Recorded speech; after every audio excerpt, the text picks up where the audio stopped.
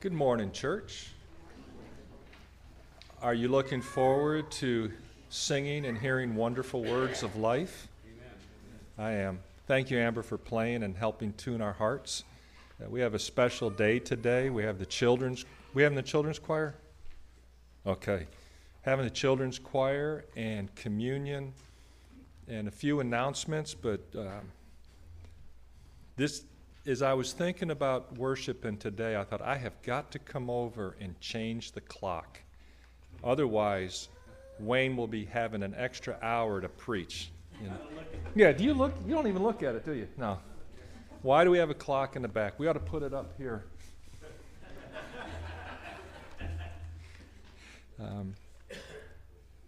Couple of announcements. Ladies, we have a ladies' Christmas brunch coming up. If you've never been to one, I encourage you, go to that. It's a lovely time, I see it, but they kick me out. And then on November 19th, we're having a condolence meal for Catherine Layton. So please keep her in your prayers as we send John off into the world. Catherine, when he goes into the military, will they cut his steak for him like you do?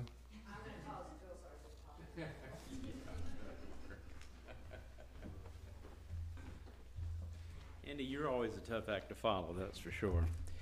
Yeah, but you have words of life. Okay. Actually, I do right here. And it's in your worship folder in your bulletin. We're going to sing 228 here in just a minute. Jerry will be leading us today. Last and Did My Savior Bleed? So if you want to turn to that. We're going to sing it as seated to prepare ourselves to receive communion. When it's time for communion, we're going to call you up by the different aisles and just come and receive both elements and then return back to your seat. If you're not a member of the church, you can still participate. We do ask you to be a member of the body of Christ, to have confessed your sin, and to have confessed the Lord through believer's baptism. That's the requirement, and be sure to take time to confess your sin and recognize He's faithful and just to forgive you and cleanse you from all unrighteousness. So we will receive that in a moment in remembrance of Him. But in preparation to get your heart, think about the death of Christ as we sing this song, Alas, and Did My Savior Bleed? I also want to just note this passage here from your meditation verse that we send out each week. In John 5:39 through 40 is the text. Here it is. You search the Scriptures because you think that in them you have eternal life. And it is they that bear witness about me. This is Christ speaking. Yet you refuse to come to me that you may have life. Let's go to the Lord in prayer. Oh, Father, we come to you thankful for who you are. We're thankful for sending your Son to live among us, to die, to rise triumphantly from the grave, and to ascend on high. We know all of this. We know all this because it historically happened, and there were eyewitnesses to it. But beyond that, you have told us about all of this in your holy word. I pray, Father, that indeed, as we hear your word, we might heed your word, that it might reach deep down into our souls, that we might truly know what it is to have eternal life. I pray that if there's any outside, any in darkness, may they find the light of Christ today. Any that are subject to condemnation and death, that they might come to life in Christ. We open this invitation to all, here in this auditorium as well as those who might hear this in days to come. May they hear the words of life and respond in faith. May it be demonstrated in a desire for obedience to you and enjoy the flourishing that you have promised. We are weak creatures in and of ourselves, but in our weakness, we can be strong through you. And so I pray that you would also strengthen the saints, that we might be godly, that we might be right before you, that we might be right before our fellow man. I pray for your blessings this day. Be with us this day in a unique presence. I pray this in Christ's name. Amen.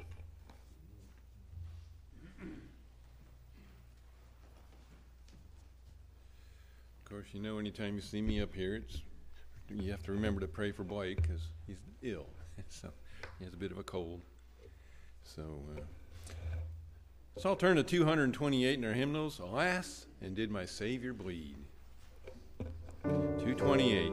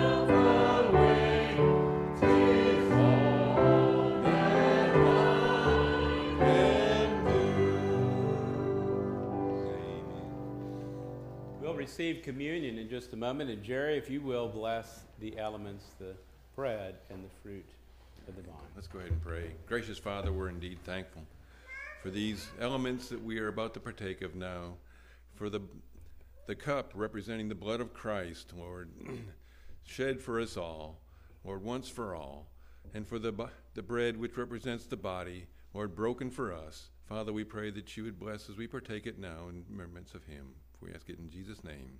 Amen. Amen.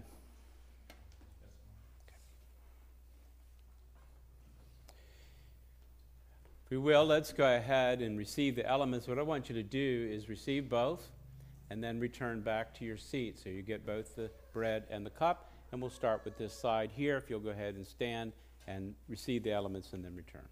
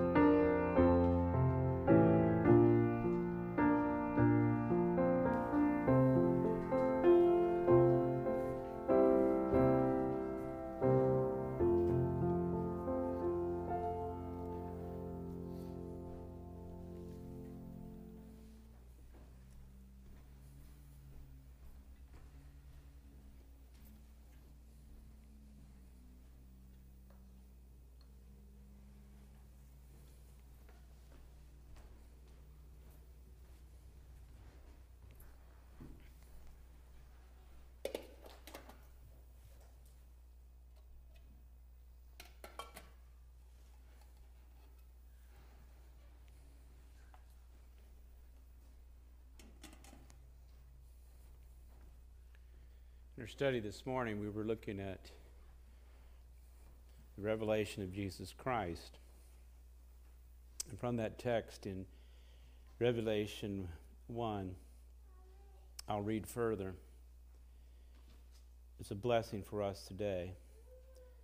Grace to you and peace from him who is and who was and who is to come, and from the seven spirits who are before his throne, and from Jesus Christ, the faithful witness, the firstborn of the dead, and ruler of the kings of the earth.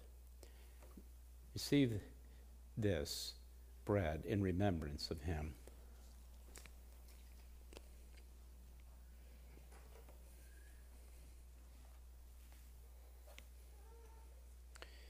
To him who loves us and has freed us from our sins by his blood, and made us a kingdom of priests to his God and Father. To him be the glory and dominion forever and ever. Amen. Receive this in remembrance of Christ. One final word before we sing.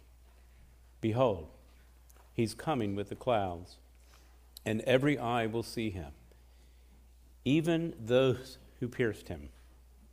And all tribes of the earth will wail on account of him. Even so, amen. I am the Alpha and the Omega, says the Lord God, who is and who was and who is to come, the Almighty.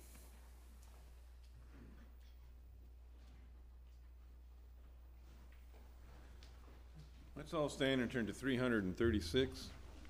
Come, thou almighty King, 336. He is the King of glory, Psalm 24:10.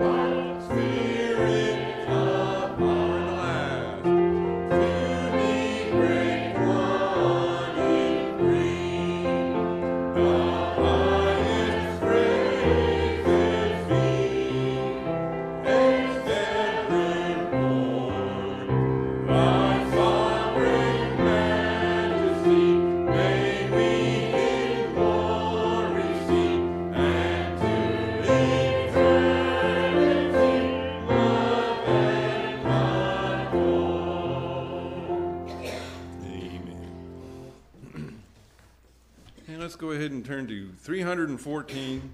All hail the power of Jesus' name.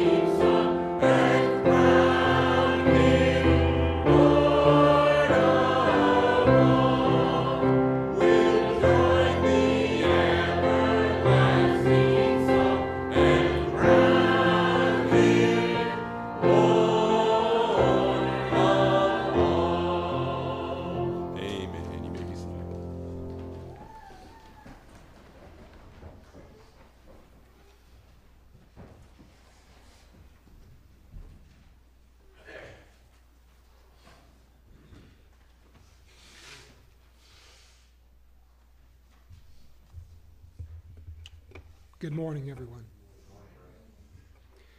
Acts 20 and verses 17 through 38 is our scripture reading this morning.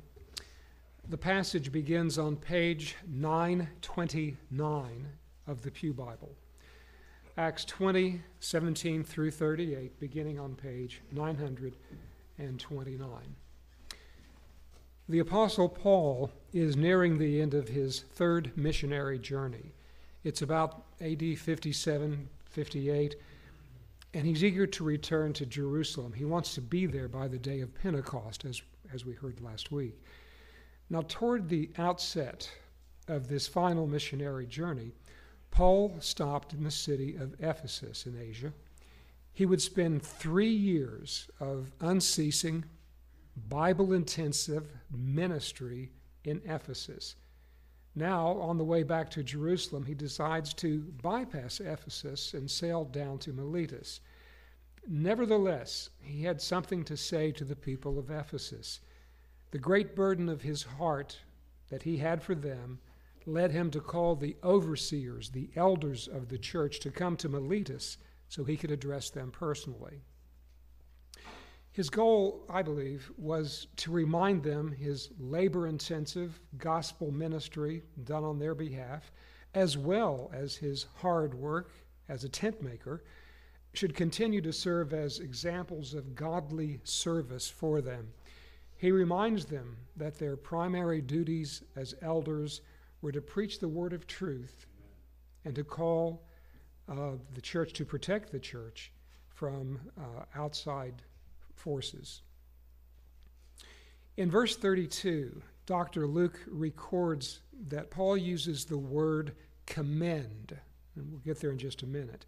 I commend you to God, it reads. According to Vine's Greek dictionary, Paul is entrusting these elders with the work of the ministry, the sacred duty to carry on the good work at Ephesus. He is, in effect, passing the torch for them to hold forth the Word of God and His grace as the center of all they do as overseers of God's precious flock. But there's something else underlying and underscoring what he tells them.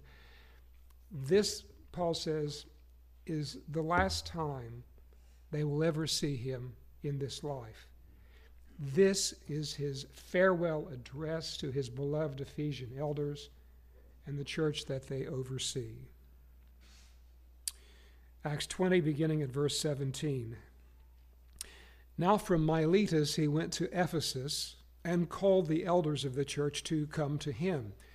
And when they came to him, he said to them, You yourselves know how I lived among you the whole time from the first day that I set foot in Asia, serving the Lord with all humility and with tears and with trials that happened to me through the plots of the Jews, how I did not shrink from declaring to you anything that was profitable, and teaching you in public and from house to house, testifying both to Jews and to Greeks of the repentance toward God and faith in our Lord Jesus Christ. And now, behold, I am going to Jerusalem, constrained by the Spirit, not knowing what will happen to me there, except that the Holy Spirit testifies to me in every city that imprisonment and afflictions await me. But I do not account my life of any value, nor as precious to myself, if only I may finish my course and the ministry that I received from the Lord Jesus to testify to the gospel of the grace of God. Verse 25, And now, behold, I know that none of you, among whom I have gone about proclaiming the kingdom, will see my face again. Therefore I testify to you this day that I am innocent of the blood of you all, for I did not shrink from declaring to you the whole counsel of God. Pay careful attention to yourselves and to all the flock in which the Holy Spirit has made you overseers, to care for the church of God, which he obtained with his own blood. I know that after my departure, fierce wolves will come in among you and not spare the flock. And from among your own selves will arise men speaking twisted things to draw away the disciples after them. Therefore be alert, remembering that for 3 years I did not cease night or day to admonish everyone with tears. And now I commend you to God and to the word of his grace, which is able to build you up and to give you the inheritance among all those who are sanctified. I coveted no one's silver or gold or apparel. You yourselves know that these hands ministered to my necessities and to those who were with me. In all things I have shown you that by working hard in this way, we must help the weak and remember the words of the Lord Jesus, how he himself said, "It is more blessed to give than to receive." And when he had said these things, he knelt down and prayed with them all, and there was much weeping on the part of all. They embraced Paul and kissed him, being sorrowful most of all because of the word he had spoken, that they would not see his face again. And they accompanied him to his ship. Let's pray. Father, what a remarkable local body that you've called us to, where you have provided elders who care for us with tears and with preaching, coming alongside us to encourage and bless us. And I pray for our elders, Father, for protection and blessing for them and their families, but also that they'll be strong in the word and strong to encourage and watch over this flock to keep us safe from false teachers. Pray that you bless them, Father, richly. And Father, I pray that none of us would one day feel that we have reached the place where we have anyone's blood on our hands. That is, that we have not given anyone the gospel. Open our hearts, open our minds. Help us to look at the situations of life in which we find ourselves, to make the most of the opportunities to share the gospel with our family, with our friends, with our co-workers, and those that you bring before us in our passage. Bless and encourage us and show us your glory. I pray now, Father, for this morning's worship. I pray that you bless the offering. I pray that you bless the singing that we are about to be blessed by. And I pray that you bless our elder, our preaching elder, Wayne especially, that he will hold forth the word of life, that he will teach us, and that the Holy Spirit will drive that message home to us. And I pray these things in Christ's name and for his name's sake. Amen. Suffering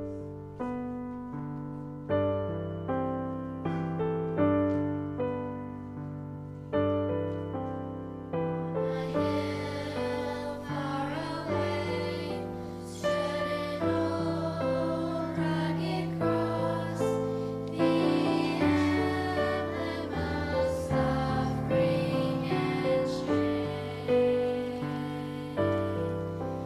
shame.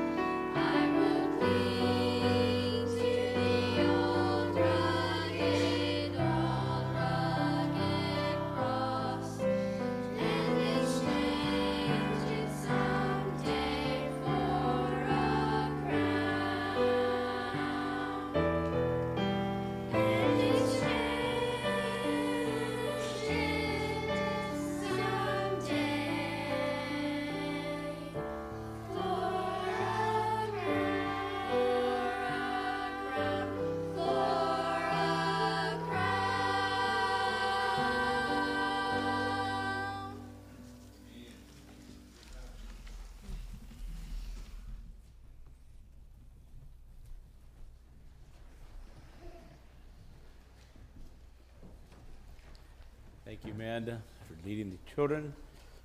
Amber as well for helping.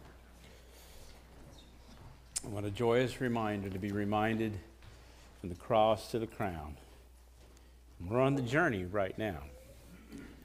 I hope you made that first step as you've entered into Christ, now in communion with Him because of His blood.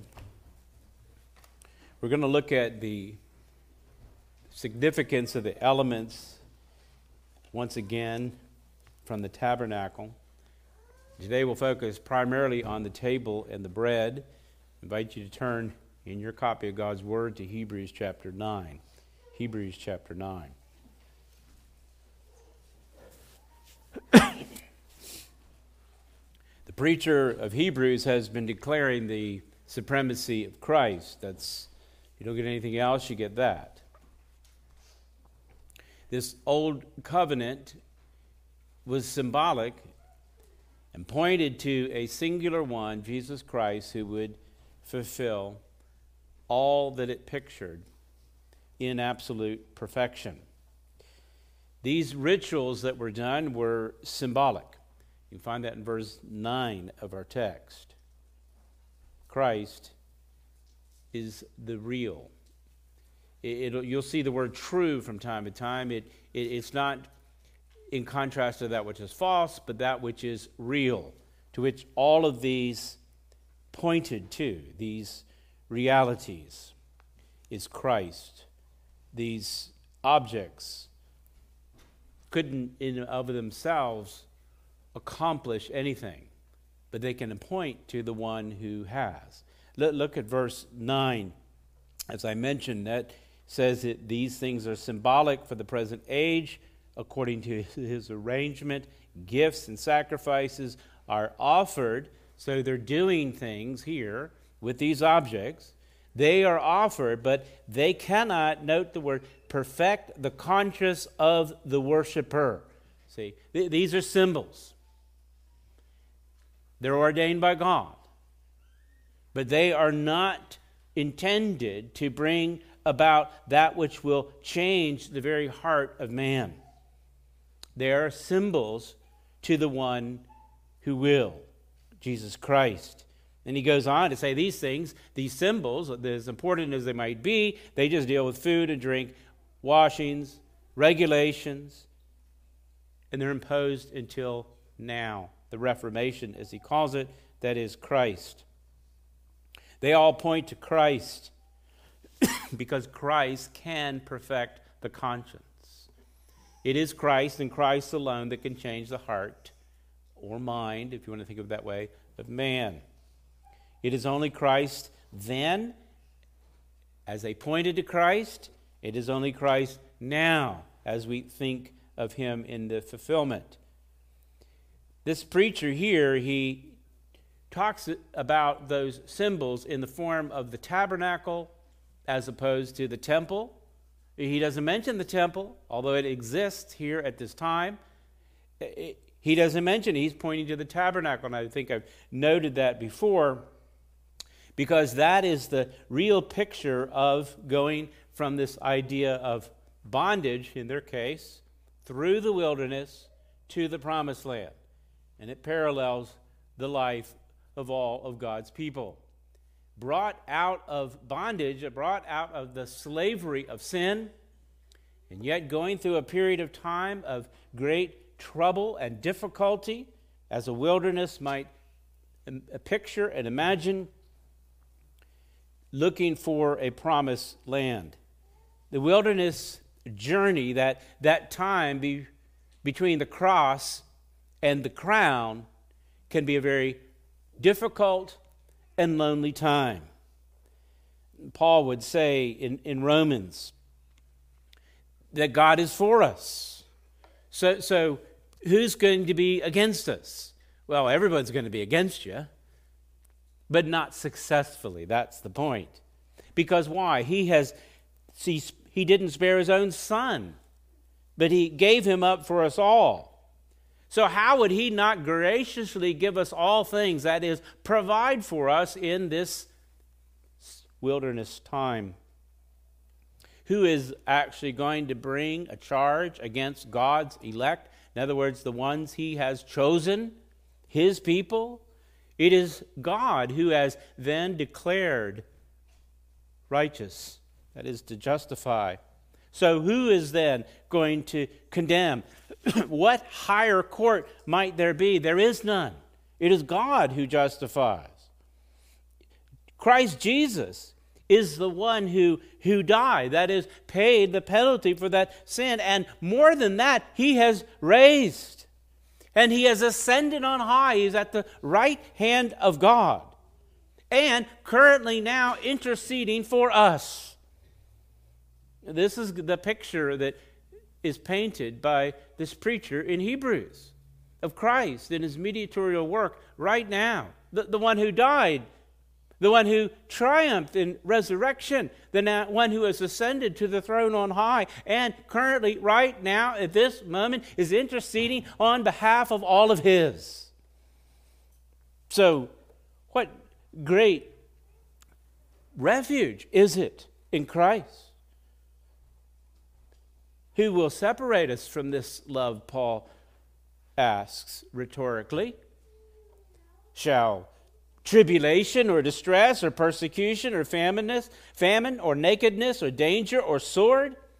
As it's written, this is what we will go through. For your sake, we're being killed all the day long. We're regarded as sheep to be slaughtered. Go out and preach the gospel and see what happens.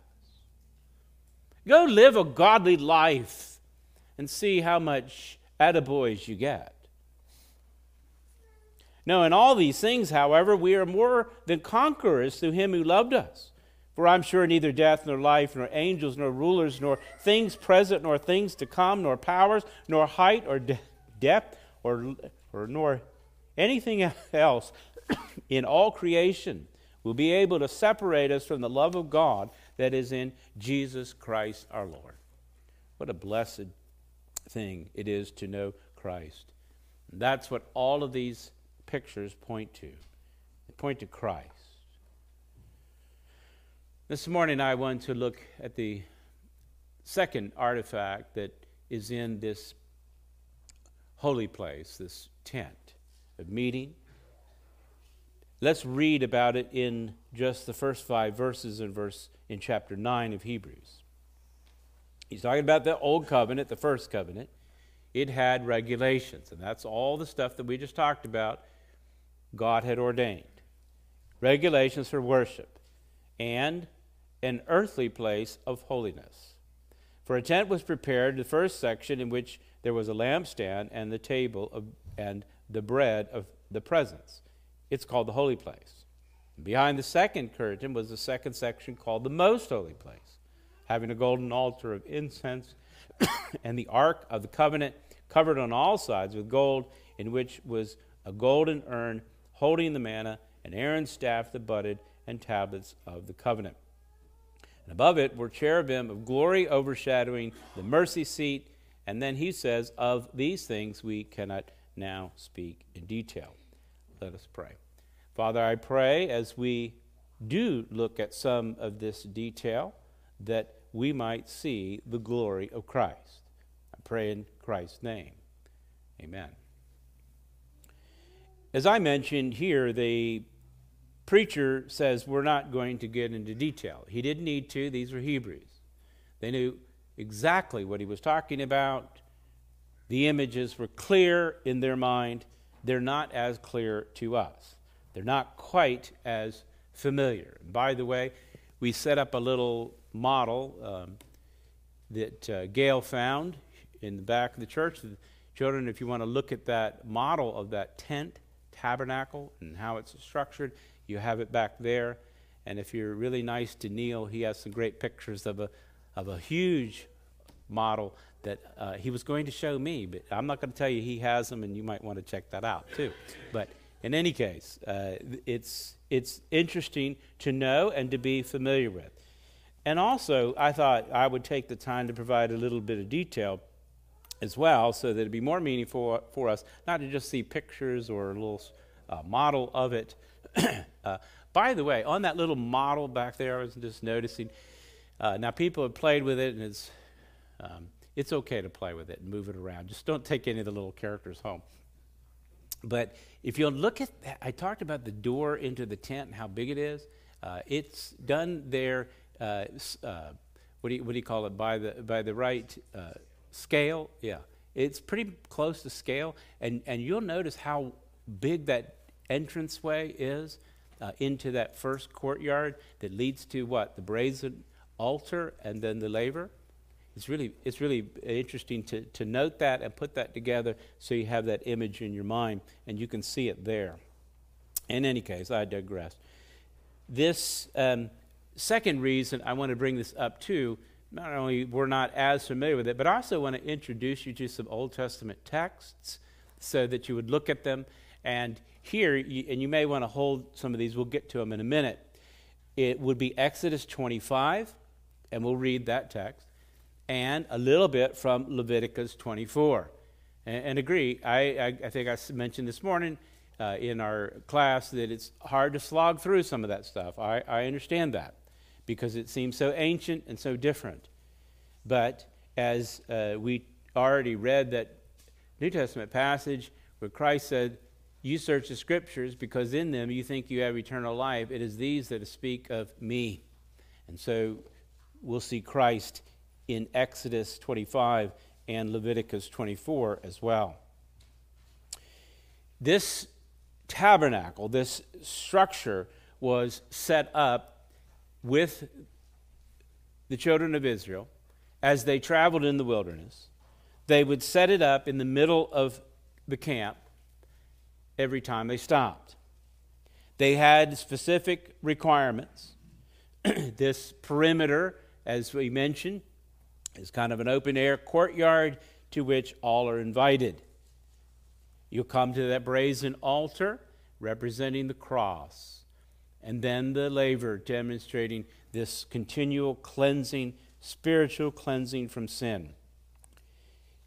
But the tent proper, and this first room, as we've described it, the holy place, this is not picturing Christ in the wilderness, but Christ in heaven. In that room, it pictures what Christ is doing now. You remember, Christ has ascended on high. He's on the throne. He is at the right hand of God, it is said. That is, he is in authority, he is in power. He made propitiation for our sin in the days of his earth when he lived here among us. But then he rose from the dead, ascended on high, and he now is on the throne. And that's what this picture of inside the tent points to. And this first room we come to describes through these objects what Christ is doing now, interceding on the behalf of his people. 3 artifacts are located in that first room: the lampstand, the table of showbread, and an altar of incense. We'll pick up the altar of incense next week. Last week we talked about the lampstand. It is the lampstand that gives us the light of the knowledge of the glory of God in the face of Jesus Christ, 2 Corinthians 4:6. You want to know God, you want to be in fellowship with him, it will come through a single one, and that is Jesus Christ. And in that sense, he is light and grants that light, that knowledge, that miracle work in the heart of man to show the glory of God.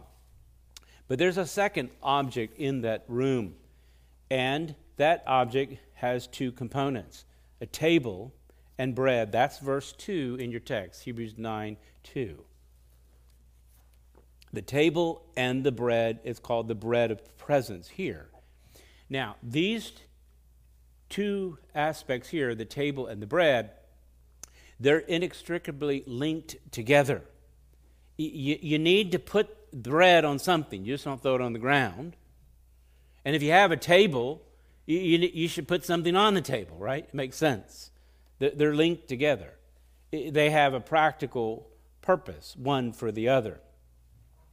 These artifacts, and I'll split them out, the table and the bread, both communicate different aspects of our communion with God through Christ. As we are welcomed at his table and to eat and partake of the bread of presence. The presence, by the way, is a word that means faces. Okay? So you guys are present. I see your faces. That's the point. This is God who is present. It is God. It prefigures this feast in which we are present with God at his table and receiving daily sustenance. This is the part of the mediatorial work that Christ is doing right now. To examine the table, I think it would be helpful for us to look at the detail, and here I invite you to turn to Exodus chapter 25. We'll pick it up just in verse 23. For the table, look at the description of it here in Exodus 25 and verse 23. You shall make a table of acacia wood. 2 cubits shall be its length, a cubit its breadth, and a cubit and a half its height. And notice this, you shall overlay it with pure gold, and make a molding of gold around it. And you shall make a rim around it a handbreadth wide, and a molding of gold around the trim. And you shall make for it 4 rings of gold, and fasten the rings to the 4 corners at its legs. By the way, this is how they're carrying this. Remember, it's portable. Okay, so there's some practical aspects to it, but I do want you to notice the wood and the gold here in this room, in this temple tabernacle room. Close to the frame of the ring shall lie as holders for the poles to carry the table. You shall make the poles out of acacia wood and overlay them with gold. And the table shall be carried with these. You shall make its plates and dishes for incense, and flagons and bowls which to pour drink offerings, and you shall make them of pure gold. And you shall set the bread of the presence on the table before me regularly. So you get the image here. This table made of wood and overlaid with gold. Again, I'm not going to press all of this too far in these objects, but you do want to get a picture of what's going on here. This wood that is mentioned here is also the wood that was required to use to make, which we'll get into in a few weeks, the Ark of the Covenant, which is in the next room. It was used to make the posts for the tabernacle that held up the structure, and also the altar for the burnt offering. You find that in Exodus 27.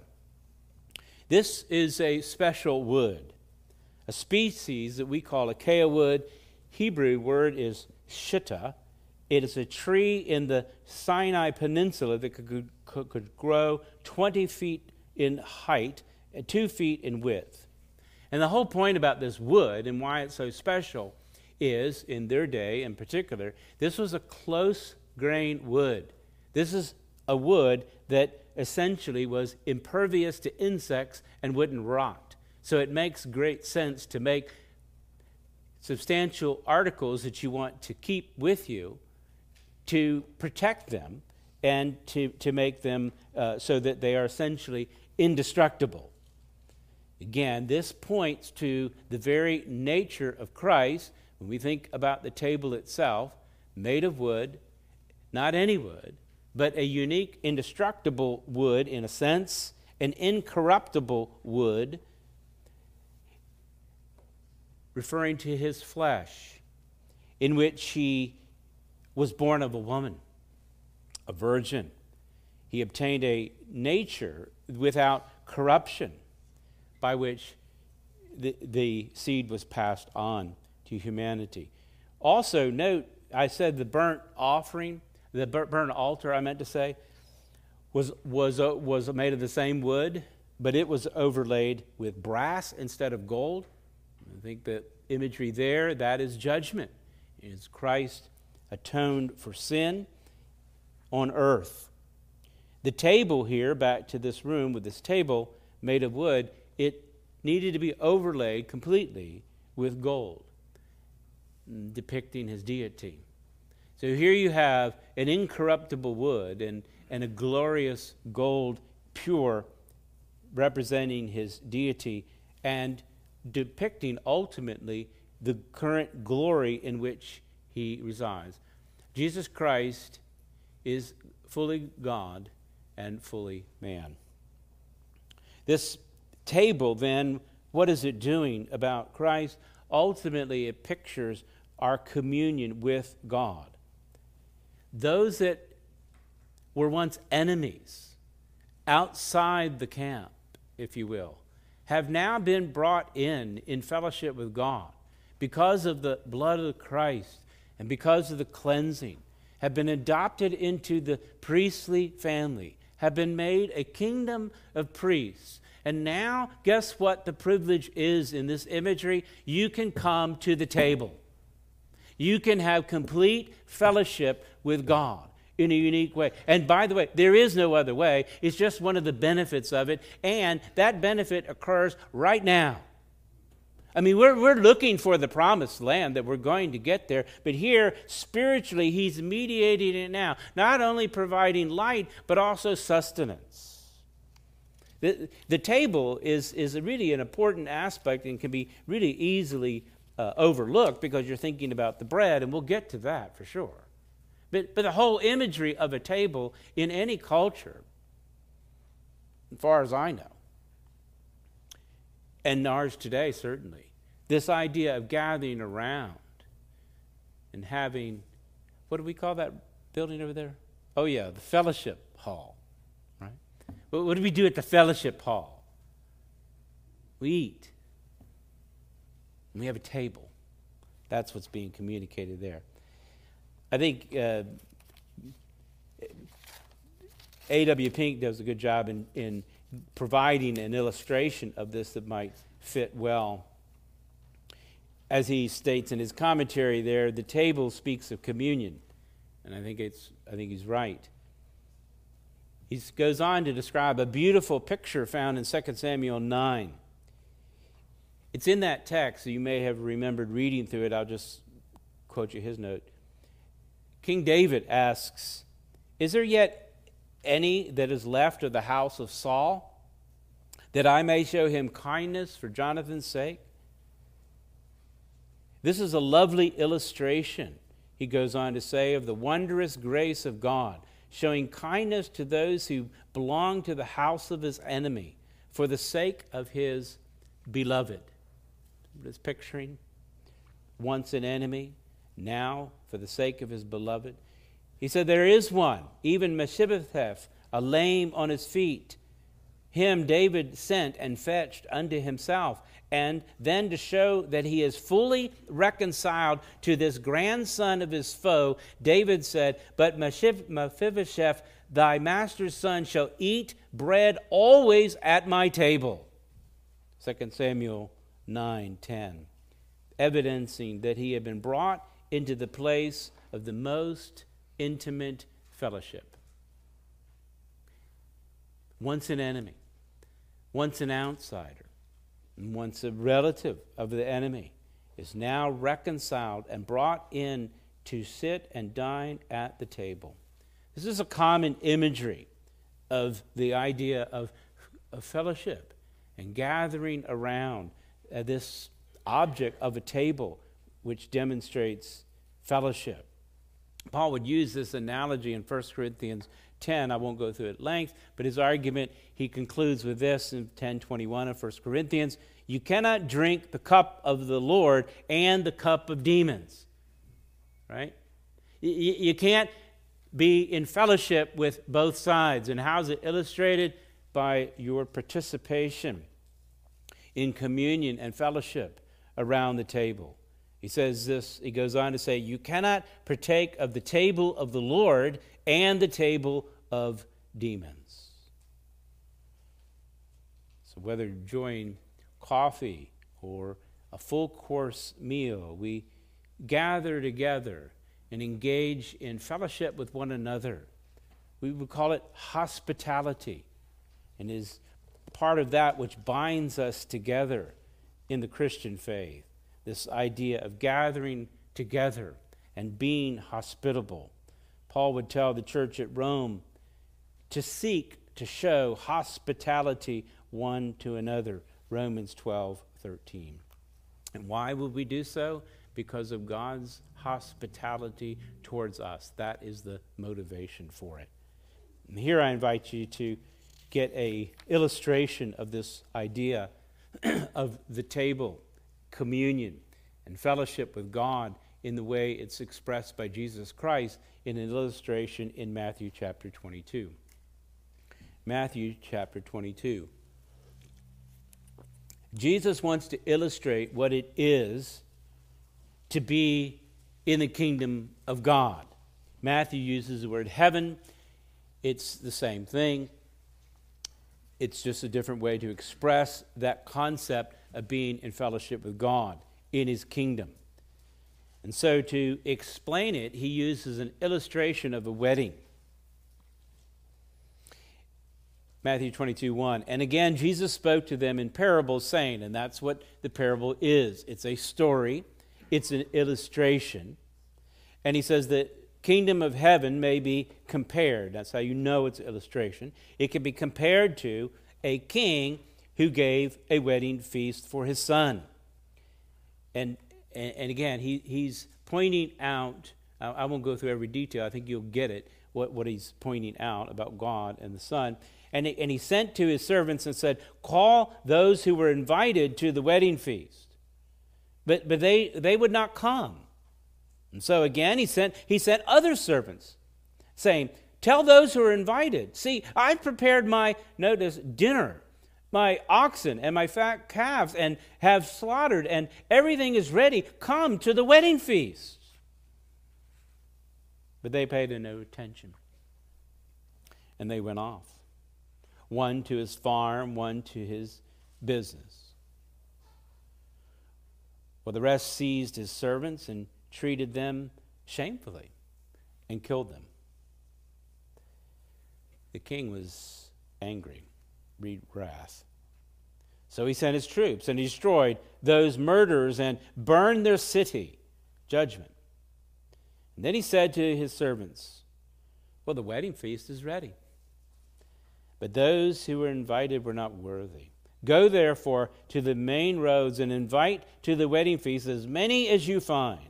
And those servants went out into the roads and gathered all whom they found, both bad and good. And so the wedding hall was filled with guests.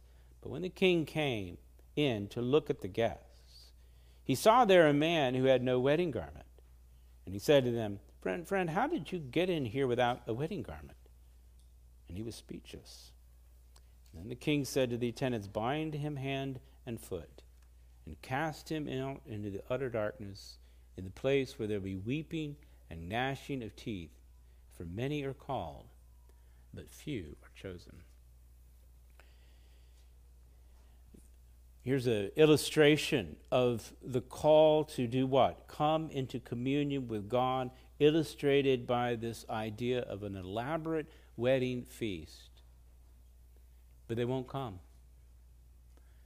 They were the ones that were specifically on the list, but they had something else to do. So they rejected, and they went away, and they're going to miss it.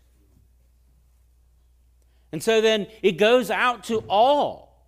And this is God's grace spread out to all, invited as many as you come. And then many came. They weren't prepared to come. But one of the guests, they don't have the garment, verse 11. None of them had a garment. He doesn't put it on. They were given what they needed. They weren't prepared for this, to be in fellowship. This was another grace, not only to come, but to have on that which is fitting. And this is the message of the gospel, to come into fellowship with God, and He will give you the garments that you need to wear. You will not come and be a part and associated wearing your own rags. You will need the righteousness of Jesus Christ. You can't afford to buy it. That's all right, because he will give it to you. But if you will stand in his presence, it's only going to be in Christ alone. My main point of this parable, however, is to illustrate this idea of this gathering together in a great feast, a great marriage feast, if you will, in great fellowship. That's what the table is pointing to, that you can be in fellowship with God, not in the future, but right now. Oh, there is a future fellowship in which all of that is realized in the quote-unquote promised land, the destination for us all. And for us to see it, I do think I have a few minutes. Turn to Revelation chapter 19. The same imagery is given, just with a little different nuance of a wedding. Revelation 19, as you can understand, is towards the end. Revelation 19, verse 6, then I heard what seemed to be the voice of a great multitude. Revelation 19:6. Like the roar of many waters and the sound of mighty pearls of thunder, crying out, Hallelujah, for the Lord our God, the Almighty reigns. Let us rejoice and exult and give him glory. For, note this, the marriage of the Lamb has come, and the bride has made herself ready. She's wearing the right garment. It was granted to her to clothe herself with fine linen, bright and pure. Notice the word granted here. It isn't that she went and knitted her own and came with her own rags or knitted something that might be suitable. It wouldn't. She was granted that. Bright and pure is the imagery. Fine linen. It's the righteous deeds of the saints. And how would anything right come out of a sinner?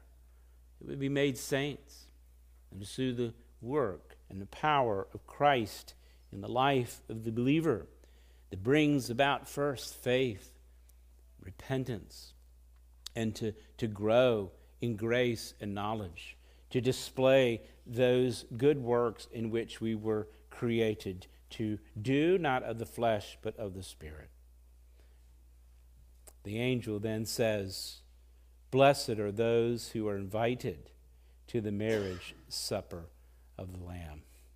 These are the true words of God. Again, I think this true is not in contrast to that which is false, but that which is realized. Does that make sense? This is when it's realized in the eternal eschaton. This imagery, though, the marriage supper of the Lamb.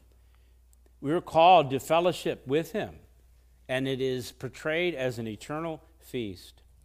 Standing before him be garments that are given to us that are actually even displayed in our life by those works that we do through the power of God. But it's not completed yet, and so we look forward to a full fellowship, described here as the marriage supper of the Lamb with his bride. But what about now? And that's where I want you to take this dive back to the Old Testament, and let's look what's on that table that we're invited to. What elements are there? And specifically, it is bread. Leviticus 24 is where I invite you to turn.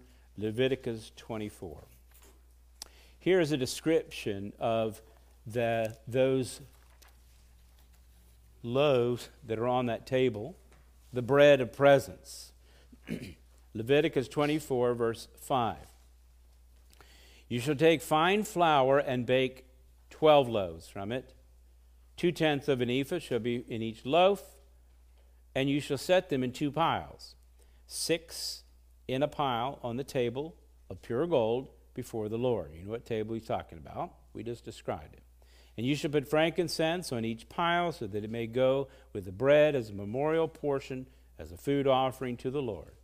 And every Sabbath day Aaron shall arrange it before the Lord regularly. It is from the people of Israel as a covenant forever. And it shall be for Aaron and his sons, and they shall eat it in that holy place. That's the place we're talking about. since it is for him a most holy portion out of the Lord's food offering, a perpetual due. So note this. Every week, this is something that the priest did, who went into that first room. They were to make fresh bread, and they laid them out. And notice here, as it specifies, they are equal. 12 loaves of equal portions on the table. Now, the bread wasn't for some pagan god, as is practiced in pagan religions, where they give some sort of offering. It is for God because their God might be hungry. It isn't. It is for the worshipers, and specifically those that are covenanted with him.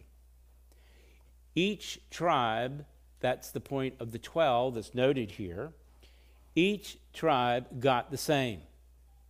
Now, they might not have been the same. Some might have had more scars that they carried in disgrace, like Reuben. Some might be highly exalted, like Judah, or some hardly even thought of, like Benjamin.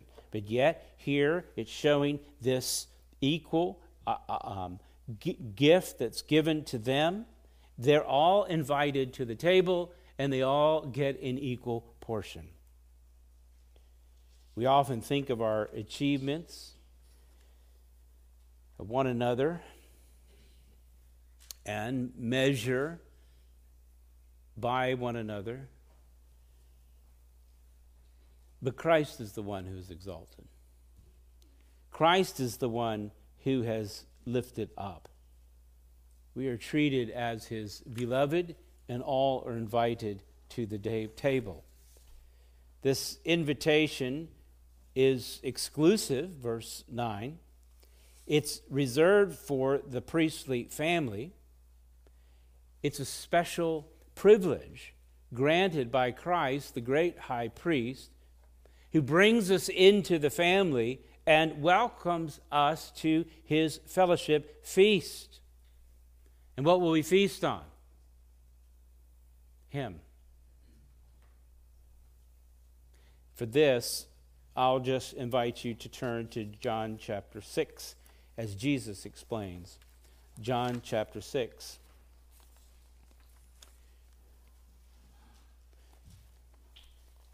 Now, if you remember in John chapter 6, there's an event that occurs at the very beginning. We call it the feeding of the 5,000. It's probably at least double and maybe 4 times that amount because they just counted the men. Jesus goes on the other, I'm at John chapter 6, Jesus goes on the other side of the Sea of Galilee, which is Sea of Tiberias, and a large crowd was following him because they saw the signs that he was doing. They saw that he was able to heal the sick. And a lot of people are concerned about being sick and want healed. We do today as well. It happened to be Passover, and they were out there, and this large crowd came towards him. And Jesus then turns to Philip, I'm at verse 5, and he says, well, where are we to buy bread so that these people may eat?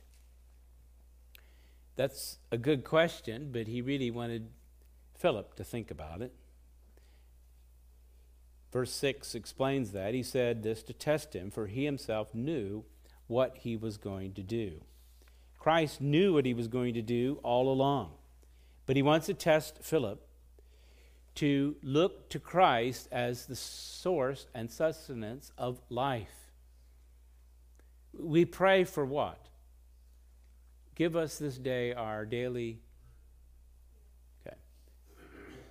If you have anything to eat, it's because of Christ, physically. But it's way beyond that. It's sustenance of life. If you have a breath, it is because of Christ. It is Christ who has not only created all things, but he upholds all things by the word of his power. So you might say, well, I don't feel hungry, so should I pray for bread? Yes, you should. because it's more than just physical food. I do agree physical food is provided by Christ. That's why we live. But he provides the breath, the very breath that we have. Christ knew what he was going to do because he is life. And he'll explain that in this passage. And what those loaves of bread that they actually all would have known about from this tabernacle, from all of this regular activity that went on in baking that bread, and the covenanted people, the priests, eating that bread. So Jesus says, drop down to verse 10, had the people sit down. Now there was much grass in the place, so the man sat down, and there was about 5,000, see, they're counting the men. Jesus then took the loaves, and when he had given thanks, he distributed them to the people who were seated. So also the fish, as much as they wanted. Where did that come from? The fish and the bread.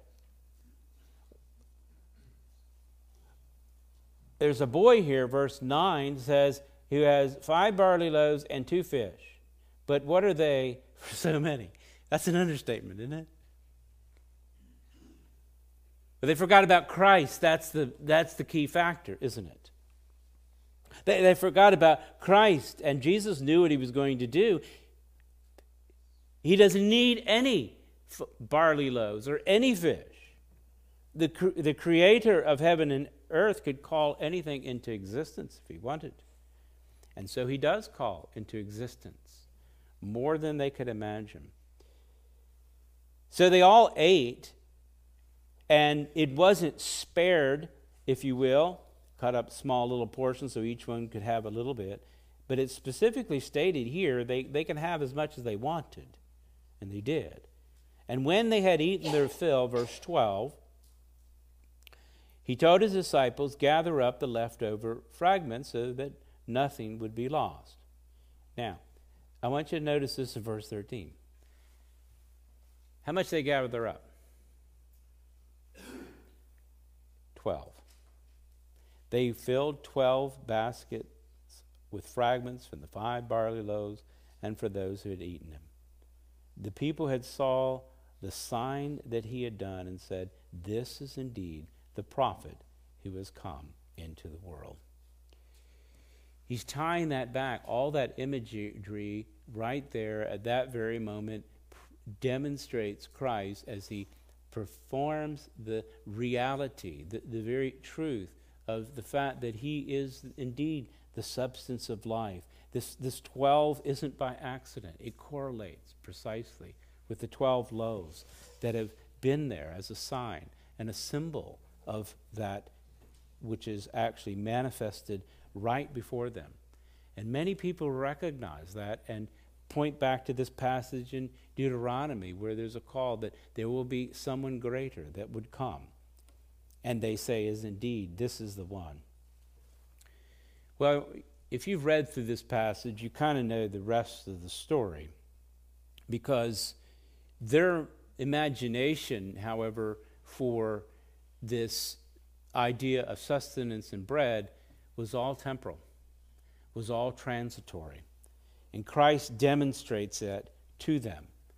He just leaves. He leaves the crowd. Another miracle occurs on a boat. He gets to the other side like that. So the people go looking for him. Because not only can Christ heal the sick, he can feed the crowd.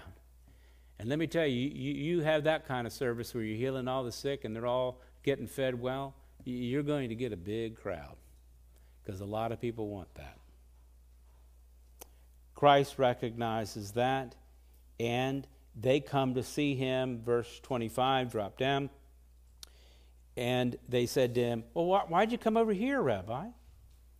And Jesus said, he went away from them to the other side. He says, truly, truly, that means absolutely with great surety. I say to you, you're not seeking me because you saw the signs, but because you ate your fill of the loaves. And then he gives them the admonition here. He can see in the heart. He knows the motivation behind him. By the way, I find this to be very difficult. We hardly know the motivation in our own actions and activities. I give people the benefit of the doubt on their motives. Don't always know their motives. But you know someone who does? Christ. This is why you go to Christ and confess. See if there's any wicked way in me. Most of the time, I don't see my wicked way. Others tell me about it, but it's hard to look introspectively in that regard. But Christ can see. He sees through. And his admonition to them, verse 27, don't work for the food that perishes, but the food that endures to eternal life, which the Son of Man will give you, for in him God, the Father, has set his seal. So there's the admonition there, that to, instead of focusing on that which is transitory and temporal, look for the food that leads to eternal life, that is the communion with Christ. And God has given him that authority. That's the idea of setting the seal, in that the proof of it is the demonstration of what Christ's message is by the miracles he had performed. No one else could do that. Then they said to them, verse 28, well, what do we need to do to be working the works of God? And here is Christ's answer, verse 29. This is the work of God, that you believe in him whom they sent. All of it is pointing right back to Jesus Christ. And don't get confused by the work that they got to somehow manifest and work this up in their own heart. Belief is faith. And it's saying, put your faith in Christ. You want to do work? What kind of work do you want to do? Come to Christ. Believe in him. Put your trust in him. That's what he's calling them to do. He is the sustenance. Trust him. Put your faith in him. So they said to him, okay, then what sign do you do that we might then have faith? That's believe. So that we might believe. What work would you perform? And here you just want to shake your head. Are you kidding? He just fed at least 10 and probably as much as 20,000 people with nothing. Okay?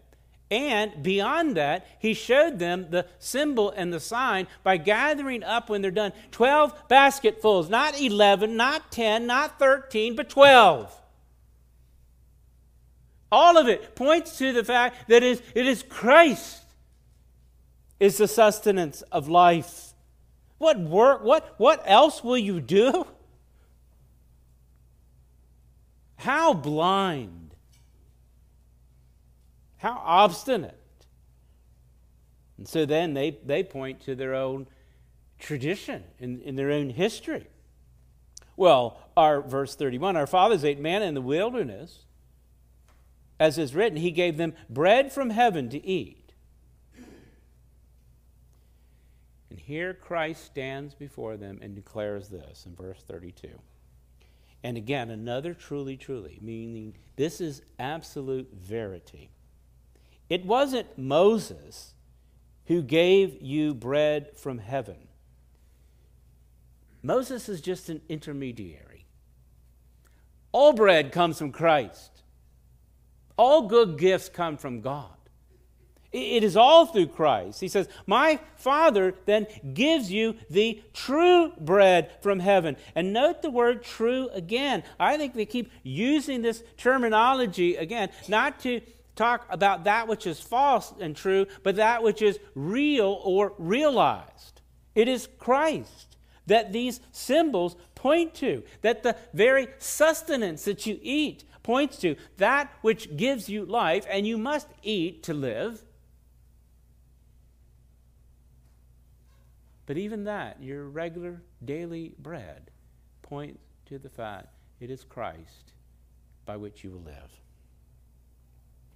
The bread of God is the one who comes down from heaven and gives life to the world. And so in that picture, even as the manna from the old covenant, as they were in the wilderness and they received this daily ration, it just simply pictures that one who truly comes down from heaven, that is God incarnate in Christ, and he does so to give life to the world. Their response, "Sir, give us this bread always." They're just still thinking about filling their bellies. They're not thinking about Christ. Jesus said to them, "Truly I say to you," verse 32, "it wasn't Moses who gave you the bread, my Father, the true bread of heaven." They said to him, "Give it to us always." Jesus says, "I'm the bread of life. Whoever comes to me shall not hunger, and whoever believes in me shall never thirst." Do you see that? He says, "I am the bread of life." Once again, invoking this phraseology that is used of God. I am that I am. Christ says, I am what? I am the bread of life. Come to me. You're not going to hunger. And come to me. You're not going to thirst. In other words, you want life? Do you want to be sustained? Do you want eternal life to flourish? Not just temporal, but eternal. And Christ provides both, by the way.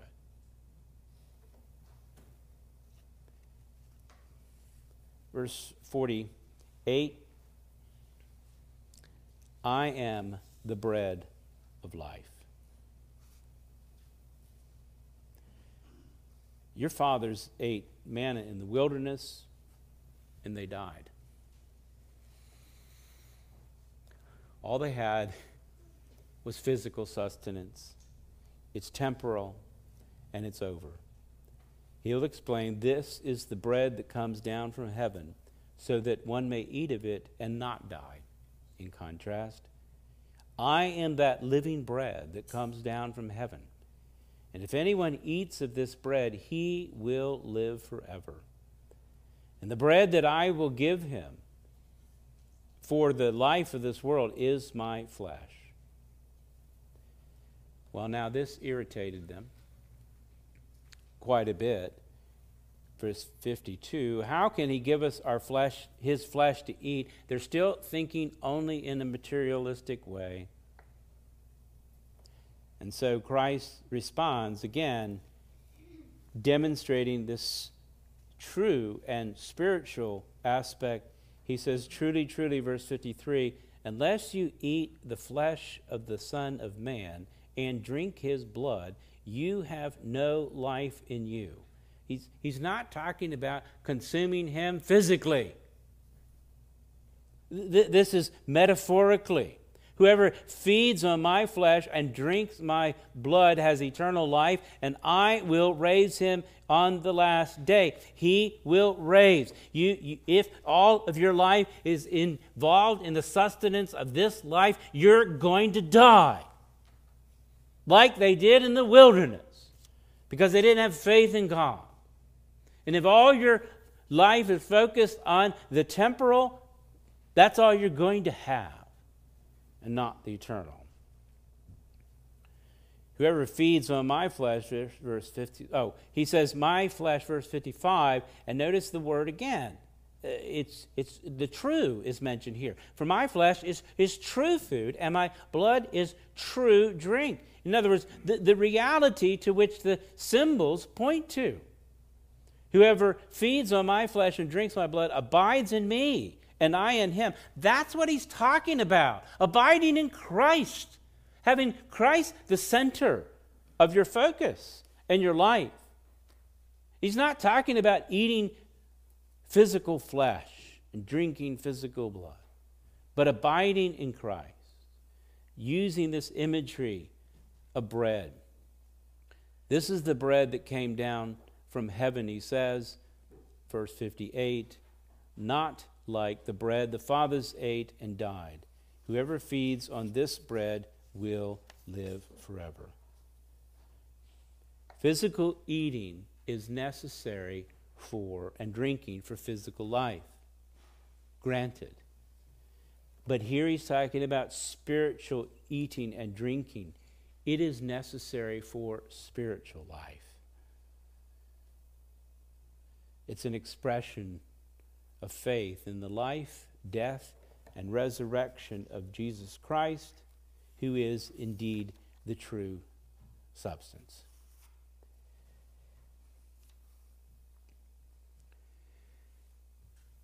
And the invitation is to come. The invitation is to come to Christ, to come to his table, and to feed on Christ. But you will not come unless you have your sin atoned for and cleansed, and have been made a priest unto God. And all of that is his work. The other imagery of the wedding, you're not going to come in without the right clothes. You need to be robed in the righteousness of Jesus Christ. Back in Leviticus 22, when it talks about this holy place and coming into this fellowship and eating the bread, it was a holy thing, and no foreigner was allowed in, only the priests. This is the invitation to come, to fellowship with Christ, but you'll come through the cross. You'll come through his cleansing. You'll come to him as a child of a king. And it's a call to come and fellowship with him daily. Let us pray. Father, I do pray that we would recognize that Christ is all.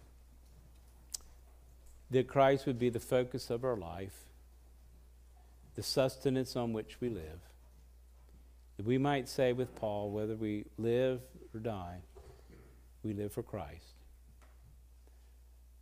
This will be accomplished through your work, and I pray that you'd work in our hearts to have that perspective and to enjoy the great feast that you provide. I pray this in Christ's name. Amen. Take a moment, beloved, to think on these things. Respond to Christ in the way he has spoken to you today.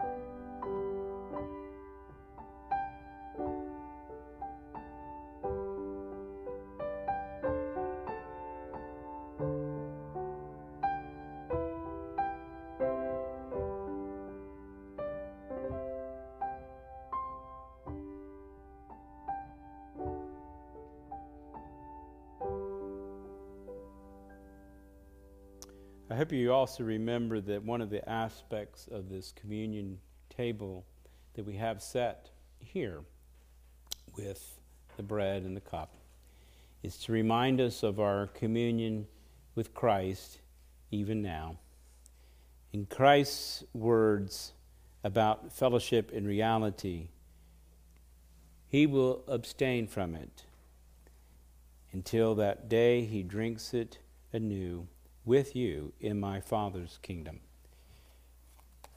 Christ, we pray that we would look forward to that blessed day and enjoy the gifts that you have given us this day and look forward to the reality of it in your presence. I pray in Christ's name. Amen.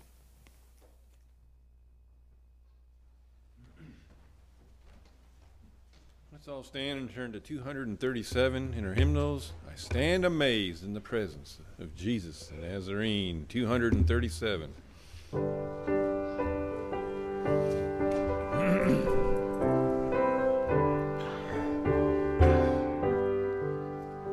I stand amazed in the presence of Jesus the Nazarene, and wonder how he could not bring a sinner condemned unclean.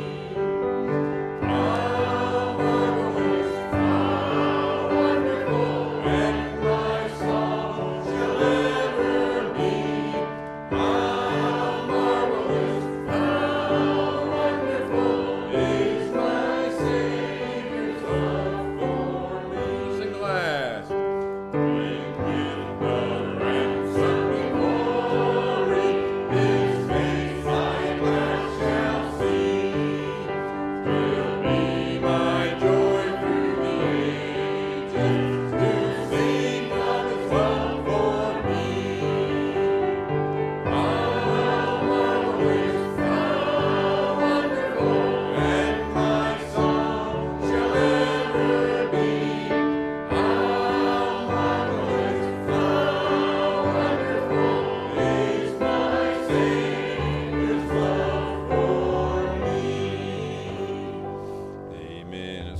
Crane will be dismissed. Now let the word of God, the word of Christ dwell in you richly, teaching and admonishing one another in all wisdom, singing psalms and hymns and spiritual songs with thanksgiving in your hearts to the Lord. And whatsoever ye do, in word or deed, do everything in the name of the Lord Jesus, giving thanks to God the Father through him. For we ask it in Jesus' name. Amen. You're dismissed.